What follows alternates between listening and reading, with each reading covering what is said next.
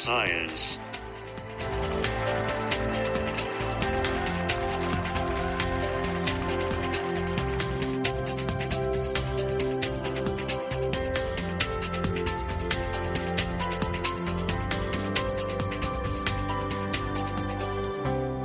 Welcome to Love and Science. I am Josh Warren, of course, and today on the show, astronomers observe a distant planet that rains you would not want to experience. And could we have another Jurassic Park movie on the horizon with the world's smallest dinosaur? And Lucy McGowan interviews a STEM for Britain competition winner. But first, a bit of a hello, really. I'm here on the studio, in the studio on my own, I'm afraid. It's just me, Josh Warren, here on 93.2 BCFM. Andrew is not here, I'm afraid, but I'm sure he's listening, in which case, hello to Andrew listening. And Lucy, again, is also not here, but we will be hearing from her later on. So you've just got the pleasure of my company, dear listeners, for the next hour of science chat and science news. And the first story I'm going to talk to you about, we had the War of the Worlds there, obviously very Mars-themed, of course. And we've got a bit of news about Mars and missions to Mars here. And that is that the ExoMars rover mission that was due to launch this summer has been delayed until late 2020, unfortunately. The ExoMars rover, it's called the Rosalind Franklin, which is nice. It will not launch this summer due to lack of time to test and qualify problematic parachutes. So this is a rover which they were due to send to Mars in the coming months.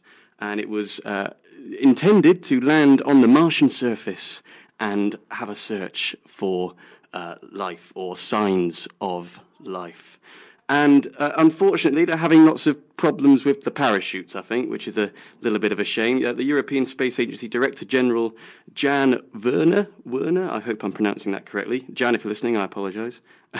Made an announcement in the press conference Thursday after a meeting with the head of the mission, Roscosmos.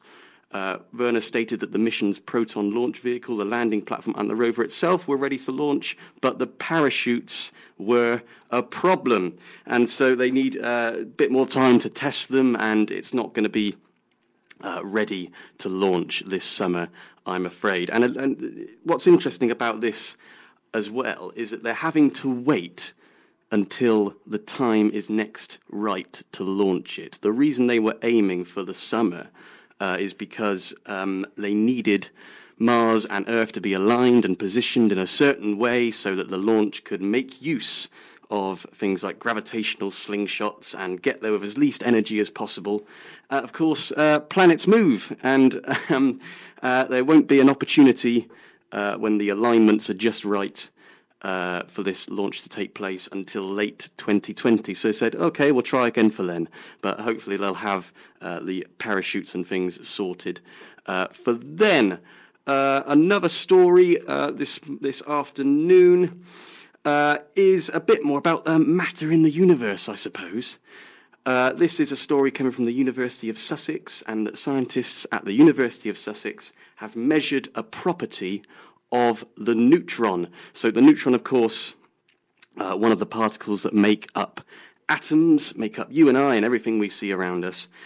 And they've tried to measure something about the neutrons more precisely than anyone has done before. And the reason they're doing this is because they're trying to lend some answers to the question of why we have so much matter in the universe. Now, I hope I can explain this in a way that makes sense. But when the Big Bang happened, it threw off a load of matter, but it also threw off a load of antimatter. Now, when matter and antimatter come into contact with one another, they do something called annihilate, which sounds wonderfully violent, and they annihilate and essentially turn back into energy. Now, if the Big Bang gave off equal amounts of matter and antimatter, as has been theorized due to conservation of energy and such things, then the question is, why do we have all the matter we see around us? Because if all the antimatter and the matter just annihilate each other and become energy, then that's what we would observe is left of the universe after the Big Bang. But of course, we've got matter around us, which is wonderful to have because we're all here. But some theories as to why this is the case. It's one of the great mysteries of physics, right? But one of the theories as to why this is the case comes from an asymmetry in neutrons. And apparently these scientists at the University of Sussex are trying to detect whether these neutrons have a certain asymmetry. So they're trying to find out whether one side of the neutron is more positive than the other, and so it acts like a sort of little electric compass or an electric bar magnet.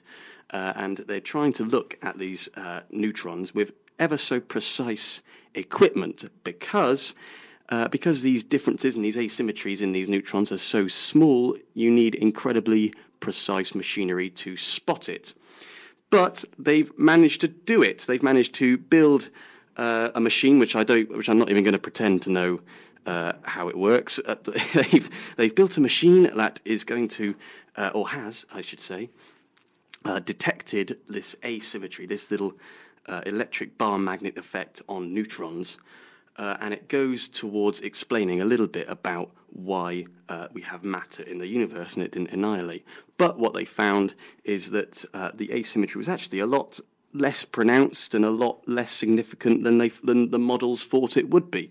But that's not to say that it's a failure of a result, because of course in science, as science progresses, it's all about just disproving theories and finding evidence and using that evidence to support future theories.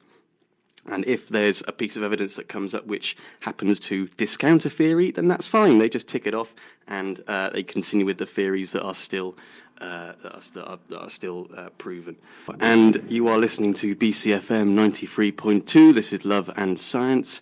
If you wanted to listen back to any of our previous shows here, then you can go to bcfmradio.com and you will find all of the previous shows, as well as all of the shows of the other wonderful shows we've got on BCFM, and you can binge listen to your heart's content on bcfmradio.com.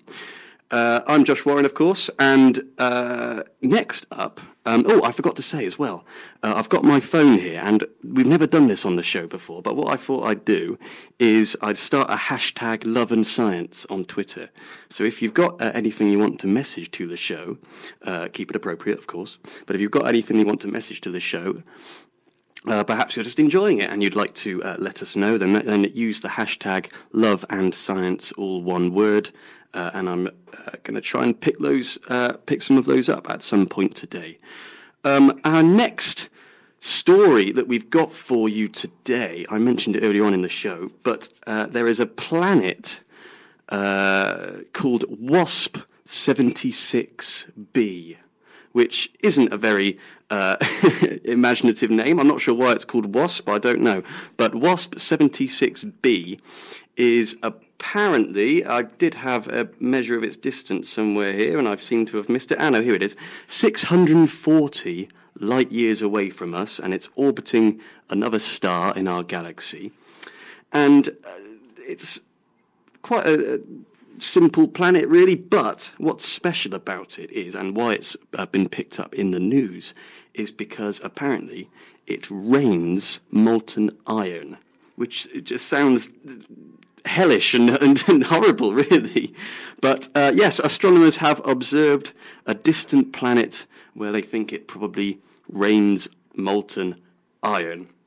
The reason for this is because WASP 76b happens to orbit around its star very, very closely. And of course, as we know, the closer you are to your star, then your planet is going to be a lot hotter. And indeed it is.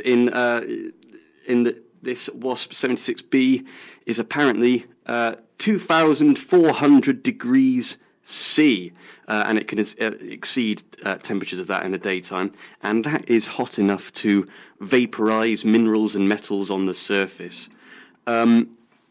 Another thing that's interesting about this planet is that it's something called tidally locked with its star. So as it spins, as it orbits, it spins on its axis at the same rate as as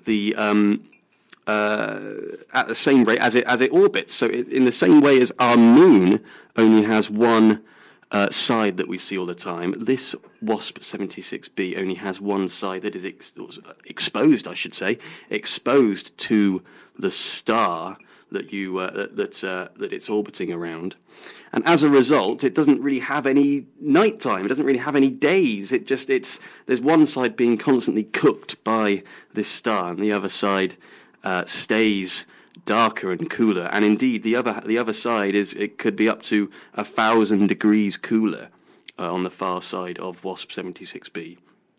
And it's this extreme difference in temperatures that causes iron to vaporize in the really hot side of the planet, and then as it rolls over in clouds to the other side of the planet, it's able to cool down and rains as droplets. So somewhere we probably wouldn't want to go on your holidays is WASP 76b. And since it's related to the moon and that it's tidally locked, as I mentioned, as we've got a moon-related story here as well, you may have heard that Earth has picked up a new moon, which is incredibly exciting. It's very small, however. It's only about the size of a car. Yes, but technically, it's I think it's maybe an asteroid or a comet or something of that ilk that has been picked up by the Earth's gravitational field. And as a result, it has managed to get itself caught in orbit around our planet. And that is the definition of a moon. We've got a tiny little moon in addition to our main moon, but it's only about the size of a car, as I said, and it's expected to manage to shuffle off this trap in the coming months and years or so. It says it's about 3 years that we're going to have this mini little moon in addition to what we've got going on. Now, you may have noticed that we haven't got Lucy McGowan in the studio today, but we are delighted to know that she has been out and about, and she's going to tell us a little bit about it now. Hello BCFM Love and Science listeners, it's Lucy McGowan here from Love and Science. I'm really sorry, unfortunately I've not been able to come to the studio to record the show for quite a few weeks. I've been really tied up with the research for my PhD and also some life admin things, and now obviously socially distancing myself from Andrew and Josh and the studio in general, trying not to catch or pass along any nasty diseases. I don't know if you've heard, there's a pretty bad bug going around. But this isn't about coronavirus, you'll be very glad to hear. This is about a really cool competition I had the chance to go to last week. And that competition is called STEM for Britain. So STEM standing for Science, Technology, Engineering and Maths. STEM for Britain is a competition held at the start of British Science Week each year at the Houses of Parliament in Westminster. And it's competition for early career researchers, so PhD students, master's students, early postdocs, or people working in industry and innovation. And the categories for the competition are biological and biomedical sciences, chemistry, engineering, mathematical sciences and physics. And I was lucky enough to be selected to go along to present my research in the form of a poster to MPs and to scientific societies and sponsors at this incredible event last week. So I went along to London to the competition with a friend and colleague of mine called Ted Roberts. Ted is also a PhD student at the University of Bristol. He's doing his PhD in the School of Biochemistry, working on immune cells called neutrophils in the blood. And Ted was quite rightly awarded the bronze prize in the biological and biomedical sciences category of the competition, a really prestigious prize to be taking home. So I caught up with Ted to talk about his research and his experience of the STEM for Britain competition. So Ted, can you tell me about the research that you do at the University of Bristol and the research you presented at the STEM for Britain competition? Of course. So my PhD focuses on these immune cells called neutrophils. And what they do, they circulate in the bloodstream, and they act as like the rapid responders of the immune system. So they're the first cells which are recruited to sites of infection. And what my PhD sets out to do is to optimize and develop a methodology to take stem cells, and then push them to grow and then mature into neutrophils, but in a dish. And this has got a couple of sort of exciting applications which we might use in the future. So what are the applications of this research? Okay, so neutrophils are very important. When their levels drop in circulation, patients are prone to infection. So one potential application is that we could grow these neutrophils in the lab and then transfuse them back into patients to prevent infections. So where do you actually get the cells from, the cells in the first place? Do you make them in the lab, or...? So no, the cells themselves we isolate from blood samples. So we've got a partnership with a hospital in Filton. So we isolate stem cells from whole blood, essentially. Cool. So if I were to go and donate blood today, that might get sent to Filton and then end up back in your lab for this sort of research. Is that right? Potentially. Yeah. What's really nice is it's actually a waste product of platelet donations. Okay, so it's stuff that would normally get thrown away, but we use for research. Brilliant. So you're actually making the most of what we've already got. So what about other people in your lab? Are they all working on this same problem, trying to grow neutrophils to put into patients? I'm working on a slightly different project to the rest of my lab. The rest of my lab actually start with the same sort of stem cells, but they try and produce red blood cells instead of neutrophils.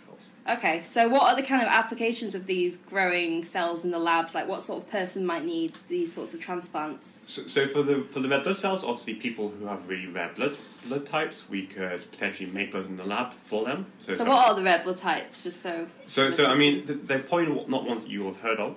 They're really, really obscure, but they obviously find it really hard to find a donor for these people. Okay, so it's not typical A, B positive. No. There's all other kinds of blood types that we don't necessarily know. For those, like the main blood groups, yeah. we can the transfusion donor system is actually really efficient, so we'll probably stick with that. But really rare blood types, people like this would need. And what about some sort of diseases? What kind of diseases would people have that might lead them to having low levels of neutrophils or blood cells? So, for red blood cells and people who have sickle cell anemia, they require lots of transfusions, and this has numerous different problems down the line. For neutrophils and following chemotherapy, people's neutrophil numbers often drop quite dramatically, and this creates a window when people are actually prone to infection. Okay, so we currently don't have enough blood in our blood banks to supply these people, so the idea of your lab's research is that you could just grow it on a larger scale and then reduce the need for donors. I mean, that's the pipe dream. I mean, at the moment, it's all very small scale, but we can do it. But obviously, one of our aims in the long-term future is to scale up the process. Cool, yeah. That's really cool. So the whole point of this interview is to talk about the STEM for Britain competition. So you won the bronze prize in the biomedical and biological sciences category, which is an incredibly prestigious prize to win. So Ted's rolling his eyes. But so can you just tell listeners a little bit about the STEM for Britain competition? I've already kind of briefly summarised it, but also what was the competition like, and what did you enjoy about the competition? So obviously the aim of the competition is for the MPs to meet PhD and postdoctoral researchers in the UK and get an idea of the research which is going on in the UK at the moment. And for me, the chance to sort of have a look around Parliament and meet these MPs face to face was actually a real lure. And also, I love talking about my work, and especially it's interesting chatting it to people who actually aren't scientists. I speak to scientists all day, but actually to discuss it with someone who's obviously MPs, but they're not scientifically trained, if that makes sense. Yeah. So did you actually get the chance to speak to your own MP? So I emailed my local MP, Darren Jones, a few weeks before, and he stopped by for a few minutes, which was actually really nice, put a face to the name. Yeah. And actually, I voted for him, so it was nice. Oh, good. Good. It'd be a bit annoying if you hadn't voted for your MP and they showed up.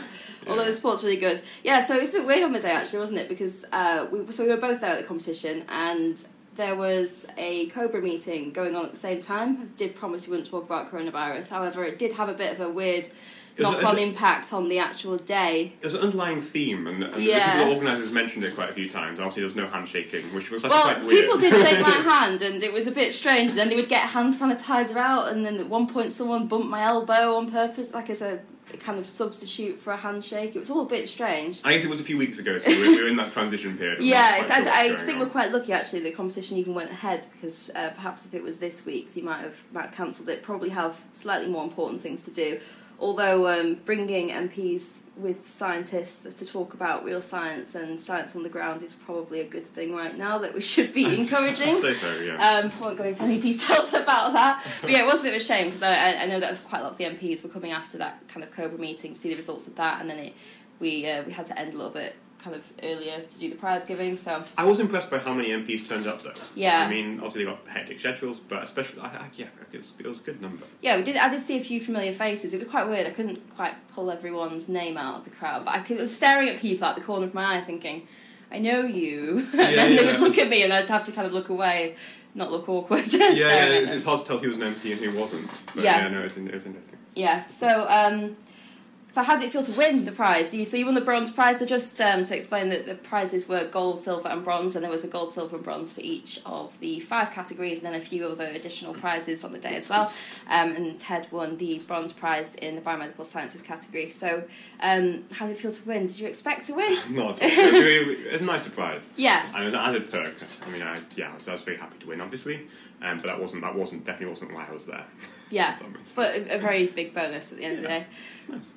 Thank you to Lucy and Ted there for letting us know a little bit about that. You are listening, of course, to Love and Science on BCFM 93.2. Again, a quick reminder, if you want to listen back to any of the shows, or indeed any of the shows on BCFM, not just Love and Science, but if you head to bcfmradio.com, and there should be some links there to help you listen back to the wealth of content on BCFM.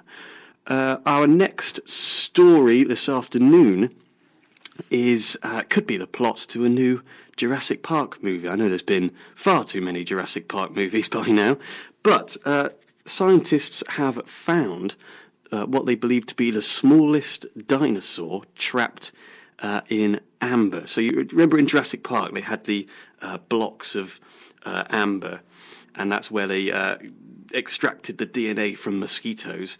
Well, it turns out that there's a very, very small dinosaur that's managed to get its head stuck in a block of amber. And so there's a very tiny skull that they found trapped in this amber.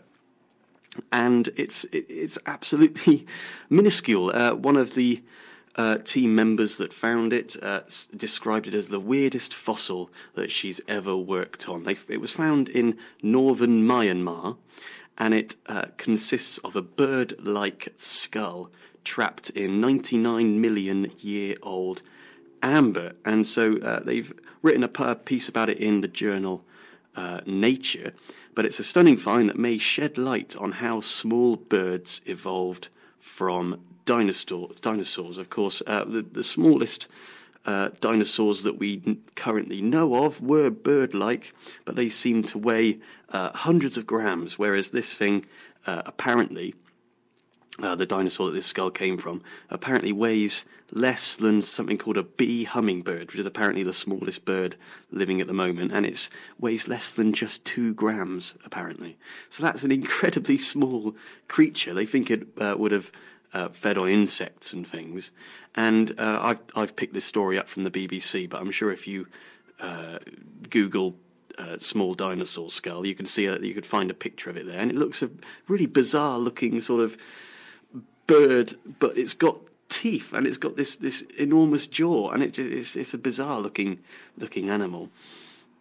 More animal news here as well on BCFM is that apparently scientists have used a trick that cancer cells adopt in order to transplant limbs onto rats. So this is the story. They've had some rats in the lab, and they've tried to transplant a limb from another rat onto one rat, right?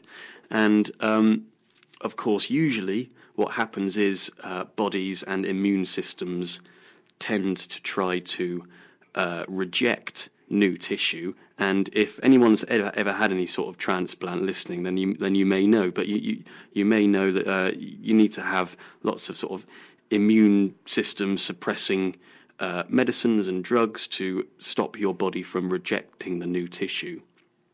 And these scientists have tried to come up with a new way of stopping your bodies from rejecting the tissue. So they've used rats to experiment with this, and they've grafted some legs and limbs onto rats from other individuals, and then they've injected it with a protein that is produced from cancer-like cells, with the idea being that cancer cells excrete this protein known as CCL22.